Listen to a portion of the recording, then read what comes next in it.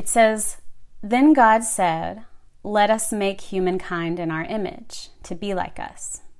Let them be stewards of the fish in the sea, the birds of the air, the cattle, the wild animals, and everything that crawls on the ground.'" Humankind was created in God's reflection. In the divine image, God created them. Male and female, God made them. God blessed them and said, "Bear fruit, increase your numbers, and fill the earth, and be responsible for it. Watch over the fish of the sea, the birds of the air, and all the living things on the earth." And then moving to chapter 2. "So Yahweh fashioned an earth creature out of the clay of the earth and blew into its nostrils the breath of life, and the earth creature became a living being.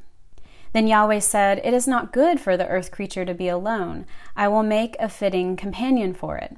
So, from the soil, Yahweh formed all the various wild beasts and all the birds of the air and brought them to the earth creature to be named. Whatever the earth creature called each one, that became its name. The earth creature gave names to all the cattle, all the birds of the air, and all the wild animals. But none of them proved to be a fitting companion. So Yahweh made the earth creature fall into a deep sleep, and while it slept, God divided the earth creature in two, then closed up the flesh from its side. Yahweh then fashioned the two halves into male and female, and presented them to one another. When the male realized what had happened, he exclaimed, 'This time, this is the one, bone of my bone and flesh of my flesh. Now she will be woman, and I will be man, because we are of one flesh.'" We hear the voice of God in these words. Thanks be to God. Okay, so I'm guessing that most of you haven't heard that translation before. This is a newer biblical translation. It's maybe 10 or 15 years old. But I wanted to read something different this morning. I wanted to read something thoughtful and creative and possibly new to our ears, because this is the kind of posture we need to enter into these conversations when we're looking at these ancient stories. Every time we approach the Bible, there's an intersection of worlds. There's the world of the text itself, the world of the author, so the context in which it was written, and then there's our world today combined with our own personal realities. And all of this we bring to the table whenever we engage the Bible. And so we have a responsibility with how we read it and how we interpret it. This is really, really important. It's so important that we've preached on it a lot. I've preached on it several times, and I think it's worthwhile to go back and check out those sermons, so I've linked to them in the guide. I've also linked to all of the sermon resources if you want to see things that I've cited in the guide, including Fran's coffee from this week, which I think is really helpful to this conversation when we're talking about creation and our treatment of the earth. Please go back and listen to that if you haven't. But the way that we approach the Bible is relevant today to this conversation because we're in a First Testament series. And in my decade of preaching, I have noticed that a lot of people have discomfort with this portion of the Bible, what we've called the Old Testament, what we're choosing to call the First Testament now. But for one, in the midst of deconstructing and rebuilding and reclaiming, these ancient stories don't always make it to the top of our priority lists, right? When we do read them, we're constantly confronting problematic things about ourselves, about the human nature, and about God. And there's a lot of work to be done in merging all of the worlds I was talking about and making the First Testament accessible to our modern lens. But I want to share something with you that has been helpful to me when I engage it and really all of the Bible. It has helped me to remember that systematic theology is a human-made construct. The Bible itself does not include a systematic theology, but rather it has been placed onto the text. And we are invited and challenged to read the Bible with this in mind, understanding and acknowledging that how we interpret it is a direct result of somebody's systematic theology. What we have believed about the Bible is a direct result of the Christian culture that has influenced us. So, the exciting thing about this series is that we are coming to these ancient stories with a fresh lens, and I like to start at the very beginning. The creation story. It's not just our introduction to the Bible, but it's also the entry point to our faith paradigm, because how we begin determines how we proceed. How we read these first chapters is going to shape how we look at all the rest of them. It's going to inform how we understand Christ. It's going to play a foundational role in shaping our belief systems, and what we believe directly affects how we live and move in the world. I'm guessing that most of us inherited a very certain way to interpret these first chapters of Genesis. And if you zoom out a bit and you look at all the first 11 chapters in Genesis, which include creation, Adam and Eve, Cain and Abel, the first genealogy of the humans, and Noah and the flood, all these stories can be bundled together in one section that scholars call primeval history, meaning they simply tell history before there was actually history. These are all ideological stories that are used to explain why things are the way they are. They all involve action and consequence.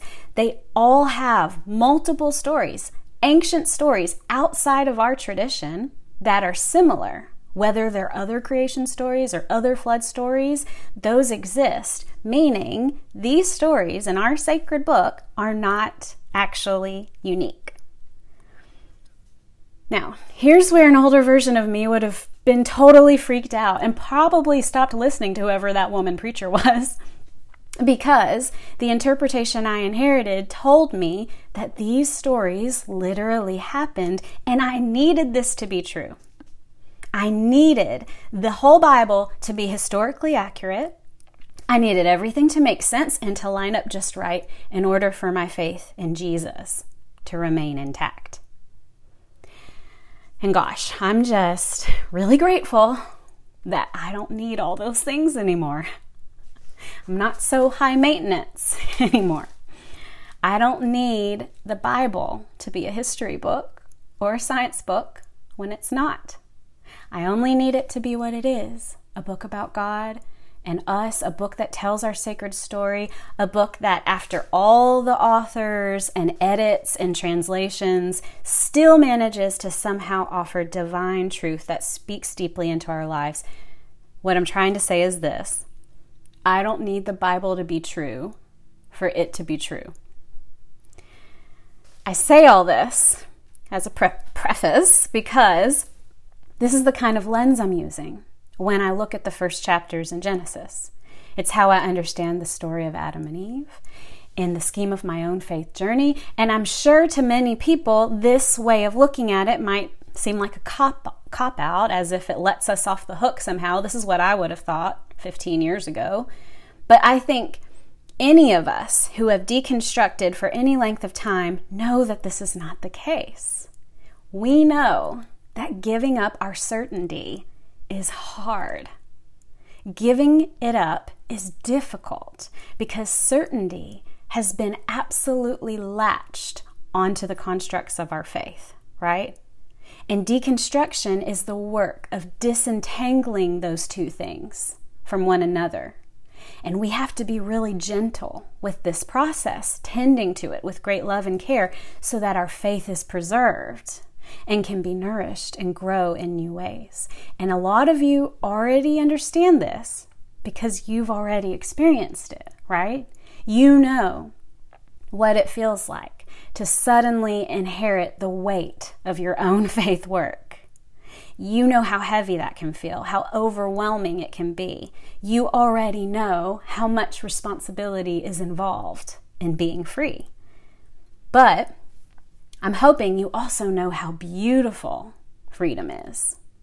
I'm hoping you recognize the beauty, because we can see this same beauty written all over these sacred stories. We see it today as we zoom in specifically on the first 2 chapters of Genesis. Each of these chapters is a creation account, not one story, but 2 different stories. And each chapter tells the story a bit differently. Chapter 1, if you look at it, is more distant and powerful. God is Elohim, and the moment of creation is orderly. In chapter 2, it's much more personal, less orderly, more messy. The name Yahweh is used for the first time in chapter 2, looking specifically at the creation of humankind. In chapter 1, they're created at the same time. In chapter 2, they're not. There are more details and complexities. But either way, in our Christian tradition, these creation stories are responsible for at least 2 dominant narratives that have spanned the course of history. 1, the dominion of people over the land, and 2, the dominion of man over woman. These interpretations have propped up colonialism, the mistreatment of the earth, and the justification of patriarchy in ways that are well beyond the scope of this tiny little 15 to 20 minute sermon. But I will say this. If we are going to change our systems that are rooted in the creation stories based on Genesis 1 and 2, we've got to begin by personally unlearning these harmful interpretations within ourselves. I'm calling this the great unlearning because dismantling the hierarchical ways of operating we've been taught, including the violent dominion over the earth and patriarchal dominion over others, will cause a domino effect in which our whole faith paradigm changes and where we are deeply changed and transformed as individuals. If we can change at our core, then we can normalize this change in our homes and in our churches and our societies. This is systemic change. We need the great unlearning to collectively wake us up to the truth, the sacred truth of oneness. Our creation stories tell us that we were made from the earth. And they also tell us that we were made in God's image. This tells me that all creation, including the earth itself, is part of the image of God. We're all connected, meaning the way we treat the earth is a reflection of how we will treat human bodies, including our own, and the way we treat human bodies is related to our treatment of the earth. Waking up to this sacred connection is important because our earth is in turmoil. It's never been more clear than now that we ravage the land and the water, and that we ravage each other with all our boxes and boundaries and with every bit of harmful doctrine we perpetuate. Texts like Genesis 1 and 2 have long been used to justify mistreatment of the earth and others, even though God breathing life into us was for the sake of stewarding creation, not dominating it. Spirit was breathed into us, not to ravage, but to love, not to harm, but to help. In fact, the word most often used to describe the need for the creation of woman is helper. The story of woman's creation is one of the most blatant examples of bad theology ever for the sake of power and control. But I read 6 translations of the creation stories leading up to this, not including the one I used today, and all of them, all 6 of them, used the word helper in describing the creation of woman. And what's incredible about this is that the same use of the word helper that we see there in Genesis 2 so often is used 19 times in the First Testament. And guess what? 12 of those times it is used to describe God. God as helper. Us, created in God's image. So to me, it's super clear when I remove all the ridiculous theology that's been layered on top of this narrative that God intended an equal partnership for all humankind, a partnership created in God's image and designed for the care of the earth. And yet, this origin story has long been used to say that God ordains our mistreatment of the earth. It's crazy to me that God ordains that and that God blesses the dominion of one gender over others. Yet, pastors, faith leaders, and everyday Christians spend a lot of time and energy justifying unloving, exclusionary treatment toward women, people of color, the queer community, and it all begins here. It's all rooted in these creation stories. But I believe that these same stories clearly show an intention for creation that doesn't line up with hierarchy of any kind. We see God's hope in these stories from Genesis 1 and 2. We witness God's naming of things and calling them good. In fact, it's not until chapter 3 when humankind eats of the fruit of the tree of the knowledge of good and evil when things change. Prior to this, there is the creation of feminine and masculine. But it's not until after this partaking that gender is acknowledged in a significant way, where nakedness is associated with shame, where curses are doled out in the form of gender norms and roles, and where humankind are each given a binary name, Adam and Eve. It's as if, when they ate this fruit, they moved from the divine and mystical space that God intended for them and into a space of certainty or dualism at the cost of the fullness of divine intimacy. So, Adam and Eve are our image of what the movement out of oneness looks like. And I think this has significant meaning for us today. I think it represents our own Imago Dei, as Joyce talked about in the kids' sermon, the way God created us, the way God intended us, in contrast with our ego tendencies, which like to cling to a dualistic way of seeing the world. In this way, the origin story becomes our origin story. And I'm suggesting that our faith practice is a great unlearning, which involves stripping down, deconstructing, decolonizing, and straight up rejecting a lot of what has been ingrained in us since childhood. And the reason we do this is because we know Christ is doing it too. We know Christ is with us on this journey. Christ, as Richard Rohr called him, the first non-dual religious teacher of the West. To quote Rohr, one reason we have failed to understand so much of Christ's teaching, much less follow it, is because we've tried to understand it with dualistic minds. In his life and ministry, Jesus modeled and exemplified non-duality more than giving us any systematic teaching on it. Our inability to fully understand him and seriously follow him may be partly because we've not been taught how to see non-dually ourselves. Luckily, I think we're given some clues on how to proceed, and those clues are sprinkled all over the gospel stories as we watch the life of Jesus unfold. But I think one of those clues is John chapter 1, where it says, "In the beginning there was the Word, and the Word was in God's presence, and the Word was God. In the Word was life, and the life was humanity's light."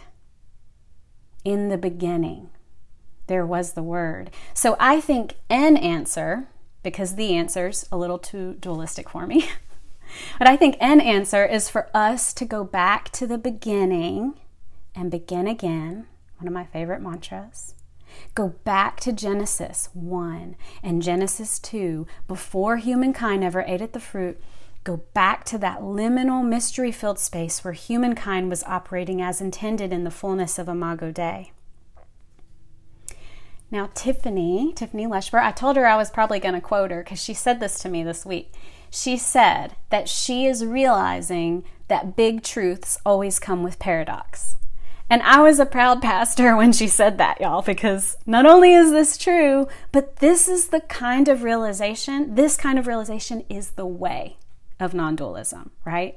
And non-dualism is the way of Christ. It's complex and confusing. It's filled with nuance and gray areas, and lots of wrestling is required.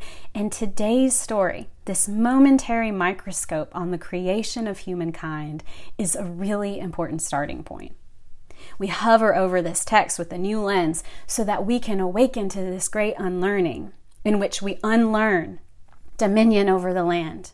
And we unlearn dominion over others. We unlearn hierarchy. And we do this by unlearning dualistic thinking where it's helpful. And spoiler, this is always going to include the matters of God and matters of faith and matters of love. So to wrap it up, in the midst of racial injustice in our country, which, by the way, if you pay close enough attention to, you will see a light shined on the urgent need to say trans lives matter and Black trans lives matter. And in the midst of a global pandemic, I can honestly say that our take on this ancient story is very, very relevant. People are dying because of binary thinking. It's a matter of life and death that we let it go. So, just let it go. Just do what it takes to unlearn this stuff. Let's do it together. Let's do it so we can teach our children something totally different so that we aren't roadblocks to the fullness of their or anyone else's Imago Dei, and so that they have a better, more healed earth to steward. In the name of the word that is love, I pray this will be so. Amen.